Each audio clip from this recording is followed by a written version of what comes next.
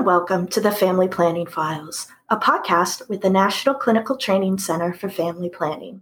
The National Clinical Training Center for Family Planning is one of the training centers funded through the Office of Population Affairs to provide programming to enhance the knowledge of family planning staff. I'm your host, Katherine Atchison. In today's episode, we'll be providing an overview of substance use disorder and medications for opioid use disorder treatment for clinicians who work in family planning settings. Our guest today is Dr. Mishka Turpin, MD, MPH, who is the Associate Medical Director at Friends Research Institute and Deputy Chief Clinical Officer at the Department of Behavioral Health for the District of Columbia. He is also an adjunct faculty member at the University of California, San Francisco, a consultant for the National Center on Substance Abuse and Child Welfare, and the Addiction Medicine Specialist for Virginia Medicaid. Dr. Turpin is board certified in both obstetrics and gynecology and addiction medicine and has over 2 decades of work and advocacy that centers around the intersection of reproductive health and substance use disorders. Welcome to the show, Dr. Turpin. We're so excited to have you here today. Well, thank you so much for having me. I'm looking forward to this. So first, Dr. Turpin, let's start with some definitions for our listeners, just so we're all on the same page. Can you describe the differences between substance use, substance misuse, and addiction, or what some people call SUD, or substance use disorder? So let's start with the obvious, which is, most people have used a substance to which some people develop an addiction. So substance use is self-evident, it's using a substance. Addiction or substance use disorder, which is the DSM, Diagnostic Statistical Manual, the diagnostic term for addiction. I'll talk about that later, but that's a minority of people. And then there's, stuff in between, like people can use a substance that can confer harm or risk or in a way that's problematic without having an addiction. Think about like drunk driving or soft tissue infections from injecting drugs or COPD from smoking cigarettes. All of those can be harmful and risky consequences of substance use without, necessarily or categorically being addiction. So then what is addiction?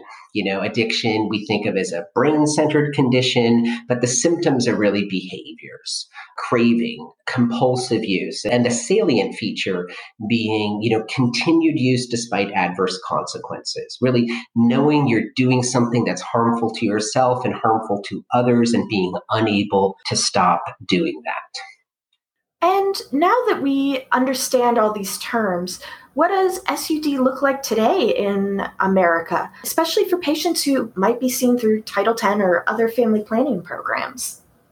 So there's a lot of really interesting stuff about addiction. Like the question that was behind your first question was, why do some people become addicted and others don't? That's not the topic of this podcast, but I think this answer touches on that to some extent. So we know that the earlier somebody uses a substance, the more likely they are to develop a substance use disorder. And we also know that the age range of more common substance use is really adolescent to through, young adults. And that tends to be, the age range that overlaps with the people who seek care in Title X programs. So one thing is, the population of people who are seeking reproductive health services through Title X is also the population that uses more substances than other populations do and are using, oftentimes maybe misusing, and some of whom will have addiction, but it's an opportunity to sort of intervene, identify people with misuse, put stuff into play so that those individuals actually do not develop the disease of addiction. And then for those who have an addiction, to identify them, treat them, and refer them to care. One issue is kind of like, why don't we think about this? There are exceptions. There certainly are Title X clinics that are providing behavioral health care in general and addiction treatment in particular. But we have, these like artificially siloed care structures in the United States. We have a separation. Reproductive health is sort of separated out. We certainly separate what we might call somatic from behavioral health, mental health from other things. And these silos are built for our convenience. And they're also historical in, how we decided to, or how the universe was cut up, how conscious it was or not, I guess, is a question. But that's not how people experience health and illness. And people can experience the relationship between sexual and reproductive health and substance use is complex. And unless we provide integrated care, we, sort of perpetuate these false distinctions and silos. And kind of going from that, is there a difference between the sexes in terms of substance use? I know the vast majority of patients seen in Title X and many other family planning clinics do tend to be women. And if there are any special concerns around substance use disorder and women that our clinicians should know about. Certainly. So they're both sex-based and also gender-based differences in substance use, misuse, and in addiction. One of the sort of frames for understanding comes from alcohol research, but it is valid for other substance use disorders as well. And that's this idea of telescoping. And that's the trajectory from use to misuse to addiction is shortened in women compared to men. So that means they might start use later, but they proceed more rapidly to addiction. And when they present for care, their disease is more severe. So that their course of the illness is shortened compared to men. Generally speaking, in the United States, men tend to use more substances than women do, although there are differences by substance, and that gender difference is narrowed over time. I know we're going to be talking about opioids, but opioids are one medication when prescribed that are prescribed more to women than to men. Same would be true of benzodiazepines are prescribed more to women than they are to men. And today, when we look at people presenting for treatment for opioid use disorder, they are equal or slight majority women compared to men. Well, that brings us to our next question really, really well. Within the realm of all the substances that can be misused or lead to substance use disorder, we have opioid use disorder, or OUD, which has been in the news quite a bit over the past several years. And you mentioned there is that kind of gender disparity between men and women for that opioid use and misuse. While the U.S. has been hit really hard, especially within particular regions, the good news is there are medications that can treat patients who are experiencing opioid use disorder. Some people call these MOUDs, or medications for opioid use disorder. Would you review those for us? Yeah, certainly. So there are 3 medications that are approved by FDA with strong evidence base for the treatment of opioid use disorder. There's methadone, there's buprenorphine, and there's naltrexone. Methadone is the oldest medication. It's been utilized and studied really 60s and onward. It is only available for the treatment of opioid use disorder from an opioid treatment program, which is a federally designated place. Anyone with prescribing authority can write a prescription for methadone for the treatment of pain. Nobody can write a prescription for methadone for the treatment of addiction to opioids. It can only be dispensed from a licensed opioid treatment program in liquid form. So it's regulated differently than almost any other medication in the United States. Despite this, it's considered one of the 50 essential medications by the World Health Organization. The second medication is buprenorphine. It can be dispensed through an opioid treatment program, but it can also be prescribed, but only by people who have taken extra training, which is 8 hours for physicians. And recently that authority was expanded to include PAs and NPs, and they need 24 hours of extra training. And then you get what's called an X waiver. You have a special DEA X number that allows you to prescribe. Most of the time it's prescribed in a sublingual formulation, but recently there is an extended release monthly injection, and in the next 6 months or so, there will be a second company is bringing an extended release formulation to market, which will also have a weekly as well as a monthly formulation. Then the third medication is naltrexone. Naltrexone is an opioid antagonist, so it blocks the opioid system, and it's not scheduled, so anyone can prescribe it. It's available in an oral formulation, a pill that's taken daily, or a monthly extended release injection.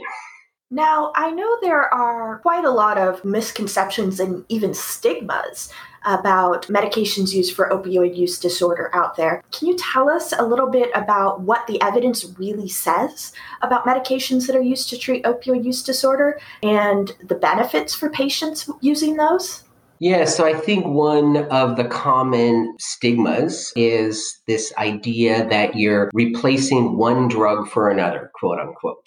And I think that rests upon, a fundamental misunderstanding of what addiction is, and actually a confusion of dependence with addiction. Previously, I described addiction as brain-centered condition, but the symptoms are behaviors. Dependence is a biological response, which means when you stop something, you have withdrawal symptoms. That is certainly true of opioids. That's true of prescribed opioids. That's true of heroin. That's true of methadone. That's true of buprenorphine. It's also true of a lot of medications to which people cannot develop addictions: antidepressants, antihypertensive agents, decongestants. When you stop it, you get a rebound congestion.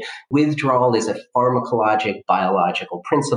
Addiction is a behavioral condition. These are two separate things. People develop dependence to methadone and buprenorphine, but rarely addiction to them. So that's, sort of scientifically rests on sort of falsehood. The evidence to support medication for the treatment of opioid use disorder is extensive. And in fact, we know, and I'll give the example with buprenorphine, but the same is true of methadone, is that we can map the levels in the blood, the concentration of the medication to controlling withdrawal symptoms. So for buprenorphine, that's about 1 nanogram per deciliter. Controlling cravings for a substance, and cravings can drive use and can drive recurrence of addiction. And that's roughly 2 nanograms per deciliter. And then the classic, from the original methadone literature, people talk about an opioid blockade, that the medication provides an opioid blockade, which means if you take an opioid on top of the medication, there's no effect. So it blocks, both the positive and the negative reinforcing effects of opioids, which is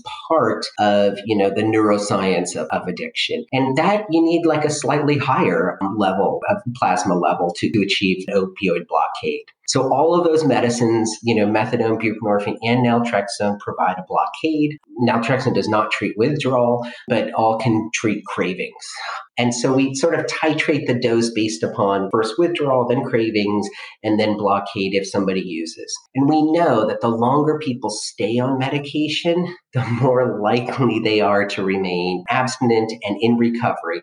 An older description of addiction is that it's a biopsychosocial spiritual condition. And so speaking to those other domains, we know people who are adherent with their medication are more likely to participate in their communities through volunteerism or other forms of citizenship. They're more likely to, have a job and stay at a job. They're less likely to get arrested and be incarcerated or reincarcerated. And so there's a multiplicity of, sociological benefits beyond the individual as well. But I think the question that you're asking somewhere too is, or what people ask is, well, how long does somebody need to be on medication for? So how long should somebody be on medication for opioid use disorder? My answer is going to sound initially like a cop-out. It depends. We say opioid use disorder. We use a singular to describe what is probably a plural condition. There are probably different subtypes of addiction that we just have not yet described. There certainly are people who need to remain on medication. If they stop the medication, the disease recurs.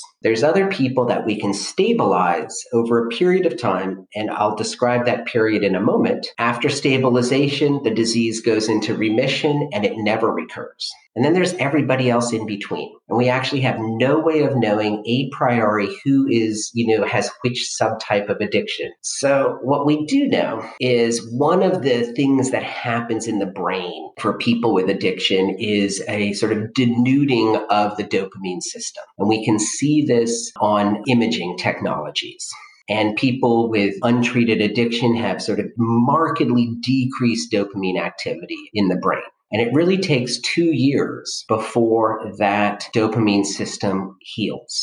But when it heals, it looks exactly like people who never had addiction in the first place. So it completely recovers and heals, but it takes time. So 2 years, I think, is a decent endpoint to propose as being like sort of a minimal period of time for medication. And we know the longer people stay on medication, the more likely they're going to remain in recovery.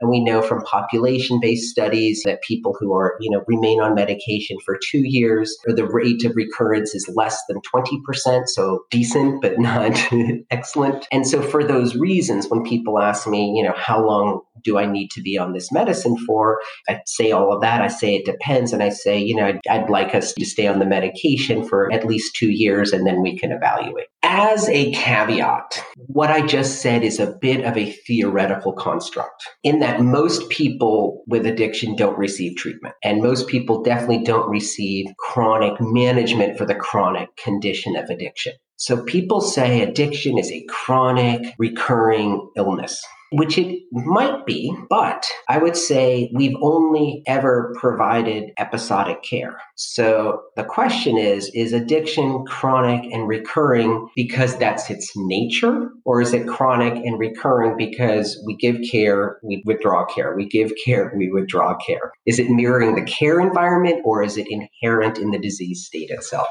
Well, all of that sounds really interesting. But going back to some sort of those access issues, talking about, chronic versus episodic, a lot of patients, as you noted, don't receive care, or they don't receive that ongoing 2-year minimum for a variety of reasons. And so care is just really hard to access. Can you elaborate on that a little bit for us? Yeah, so most of these data come from the National Survey of Drug Use and Health, which is an annual survey of people in the United States that's weighted towards actually the age range of people who seek care in Title X clinics. And from that, we know that roughly only 11% of people who meet criteria for any substance use disorder report receipt of treatment for it. Now, that number is slightly higher for opioid use disorder, in part due to all of the attention to the opioid crisis and the marshaling of federal and state monies to provide treatment, as well as reflective of the success of medication treatment for opioid use disorder. And maybe 20 to 25% of people with opioid use disorder or who meet criteria for opioid use disorder report receipt of treatment. So the majority of people don't. Now, looking more closely at those data, we see a lot of the people who don't receive treatment don't think that they have a problem. They met criteria through the survey because they answered a whole series of questions that map onto the DSM-OUD criteria. But on a different set of questions, they say they don't think that they have a problem, which to me speaks to the role of clinical care environments. Like if that had not been a survey, but that had been conducted in a clinical care setting, or it could be reflected back by the practitioner. Oh, you meet criteria for an opioid use disorder. What do you think of that? Or something like that. I think that would also help get people access to treatment. But it's not just that people don't know they have the problem or don't think that they have the problem. It's also that treatment just doesn't exist. We talked a little bit about the difference between methadone, buprenorphine, and naltrexone and how they're delivered. Ideally, drug treatment programs should provide all three. It is like a tiny fraction of drug treatment programs that do provide all three.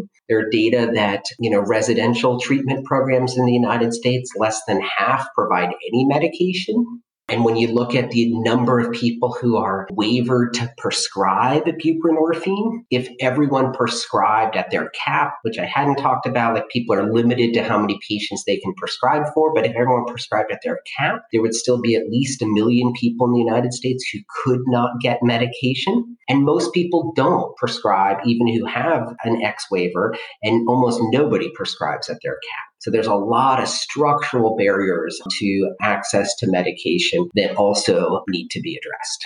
And to kind of bring it back home to Title X a little bit more, pretty much all our listeners work solely within the realm of family planning. So they're probably not going to get that extra training, that X waiver, etc. So why is it so important for them to understand medications used for opioid use disorder and substance use disorder in general? Well, one reason is hopefully they are seeing more patients who are receiving medication for opioid use disorder as well as other medics. So they should be familiar with the medications that the patients that they see present. But beyond that, I mentioned how the care is siloed in the United States. And we have these behavioral health over in one place and reproductive health somewhere else and chronic disease management maybe somewhere else. But that's not how people experience health, illness, wellness, etc. And there's a resonance between behavioral health and other conditions. And we know this for any two conditions that have ever been studied together. I think perhaps the classic example is depression and hypertension.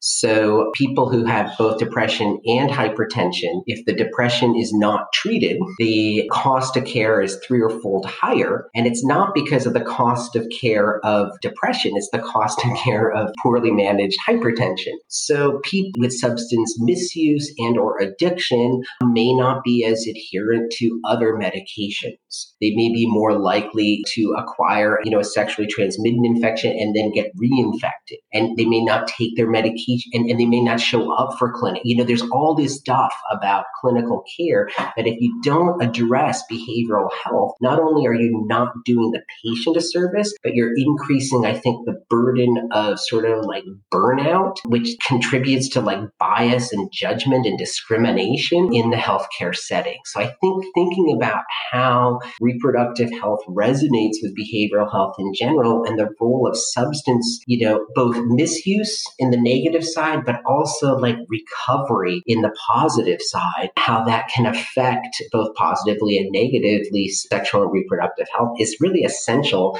to provide what we all say we want to provide, which is holistic, person-centered, and evidence-based care.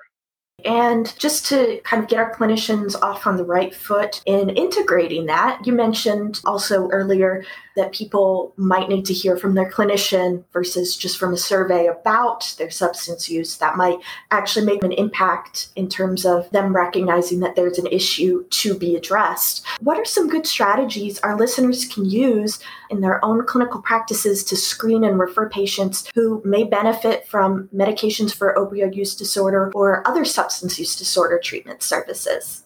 Well, let me define terms again and to mark a distinction between screening, what you're asking me about, what I think is super important, and testing, which tends to happen. And screening is, talking to a patient using a validated instrument to assess something. And testing is a laboratory test of a biological specimen, let's say urine, for the presence or absence of drug metabolites. So what we're really talking about is screening and not testing. So screening, it means having a conversation with a patient. It means using a validated instrument. I think some of the principles of screening would be really asking permission, asking, is it okay if I ask you some questions about drinking, smoking, and other drugs? And if the person says no, not asking and respecting what they say. And if they say yes, then you can, use a validated instrument or sometimes open-ended questions. Do you have any concerns about your drinking? Do you have any questions about how this might affect your contraceptive method or whatever? And, open-ended questions that allow the person to really lead the conversation and you to help them fill in the gaps as needed. So I think that is an essential domain of wellness, and one that certainly, just the way sexuality is an essential domain of wellness, like substance use is, part of wellness too. And so asking about that. However, this always surprises me. People in drug treatment who work in drug treatment are totally comfortable asking people questions about drug use, illegal activities, and etc. The sensitive topics. But they're hesitant to talk about the sensitive topics of reproductive and sexual health. Providers in the reproductive health space are very comfortable talking about sensitive topics related to sexual health, sexuality, partners, this, that, all that stuff. But they're reluctant to talk about the sensitive topics related to substance use and addiction. So they're similar in that we're talking about domains that are quote unquote sensitive, but they're different in that, people have their familiar sensitivity and their unfamiliar sensitivity. So I like to think when we talk about integrated care, or at least integrated assessment, assessment that reproductive health providers are more capable, let's say, of uptake of behavioral health integration because of that sort of comfort with sensitive topics in general already. But the simplest way to kind of answer your question, I think this is something that many reproductive providers do, is really just empathy, like being aware that, people who use drugs, people with addiction, experience judgment, experience discrimination, certainly within healthcare settings. And, there's a lot of ways that we resist that. And one way is through the practice of empathy, of really, sitting with a person, making eye contact, asking questions, being legitimately concerned for their health and their well-being. And in that space, discussing substance use and et cetera. So you talked a little bit about the importance of empathy and how that can be really important in just opening up that conversation and doing that screening or assessment. What are some other ways that family planning clinicians and even other staff who work in clinics, so people who work in reception or health educators, can do to reduce that stigma and even affirm a patient's choice to seek treatment if that is what they want? From a systems perspective, I think it's knowing what your local resources are, knowing what your, referral sources are, and et cetera. And in terms of practicalities, this assessment needn't be by the physician or the NP or the prescriber. One concern always in public health programming in this topical area is that we put just more and more screening burdens on so-called frontline providers. And that's true, and that's unfortunate, and I think that's like the wrong way to go about doing it. I think you need to think critically about who your care team is and what they do, and involve everyone as much as possible. Like everyone should be learning and working and doing. And that means it might, the front desk staff can do some of this work. That means that a rooming patients can do some of this work. And I think that makes everyone more invested in the health and wellness of the patients and more involved in the overall mission. And that kind of collaborative work, I think, translates very well in behavioral health assessment and intervention. Things like brief interventions, anyone can really be trained to do that. So how do you get to there? I will say, unfortunately, this is a bit of a gross generalization, but I do think that in a lot of the public health response to the opioid crisis, reproductive health clinics have been neglected and have not necessarily been seen as sites of funding and programming and training. And that's unfortunate. It's a real missed opportunity. But the clinics that have themselves stood up, gotten trained, and even, people gotten able to prescribe buprenorphine, that they've been, incredibly successful in doing so, I think. And of course, as you mentioned earlier, it's super important for family planning clinicians to just be familiar with what medications their patients might be on, because they almost certainly will, if not already, see patients who are in treatment for substance use disorder, opioid use disorder. And what are some good ways providers can support those patients? Because, as you said, 2 years minimum, that's a long time. They're going to see that patient probably more than once. So what are some things that clinicians can do to support the patient and, of course, support the clinicians who are treating the patient for substance use disorder? Yeah, so I think one way to get knowledgeable about the medication is to actually take a course, the training course to become waivered to prescribe buprenorphine. Like the purpose of the course is so that you get an X waiver so that you can prescribe. But even if you're not going to prescribe or practice in a place where prescribing is not possible, the course itself is one of the best ways to get education on what is addiction, what is treatment, and what is recovery. Most of us had absolutely no training on this in, medical school or residency. And people coming out of training now might have a tiny little bit, but it might be less than the 8 hours for the MD or DO course. So one reason to get waivered is not for the waiver, but for the education behind it. Other ways to support patients is really, I think, understanding what medication is, why, people are using it, being able to, if you're not prescribed, at least provide a bridge prescription. I think it's quite common that patients present in reproductive health environments and they've run out of their antidepressants or their hypertensive medication, and you write them a bridge prescription to last them until whenever it is that they're next scheduled to see their primary care provider. You could do the same thing with buprenorphine. There's no reason why you couldn't bridge it just like you do any other medication. In fact, you should. And then it's like understanding, I think everyone who works with patients knows this, but I've learned so much more from sitting with patients and working with them than I ever have from books or learning or trainings. So talking with people about substance use, addiction, and recovery is just like this fantastic opportunity for self-education. So kind of to wind up a little bit, where are some good places for our listeners to go if they're looking to learn some more for themselves or to provide education for their patients in terms of substance use disorder or medications used for opioid use disorder? There's a couple of publications that I would say are top of the line, maybe.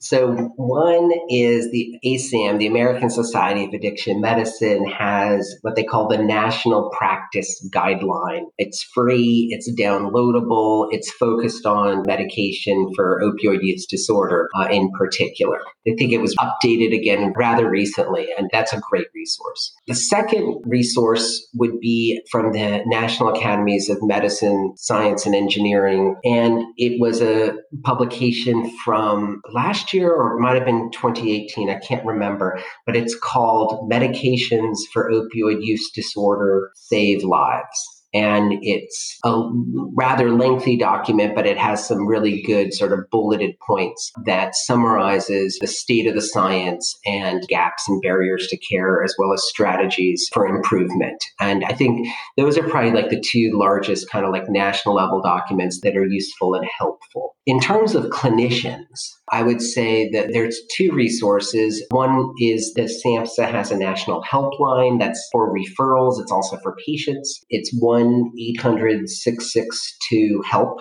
And I would say, and I work for UCSF also, so I would say another excellent and underutilized resource is the National Clinician Consultation Center, which has a substance use warm line. This is HRSA funded. It's free. Any provider can call, and provider can be is a very broad term. It's basically anyone who's not a patient. And that number is 855-300-3595. And somebody answers the phone from 10 a.m. to 6 p.m. Eastern Standard Time. There's voicemails if you call outside of there, and there's a web-based access as well. And any question related to substance use, misuse, addiction, you ask a question and somebody will call you right back and walk you through it. And so I think that's a great resource so that nobody should feel alone or isolated or not know what to do. Literally, help is a phone call away for providers.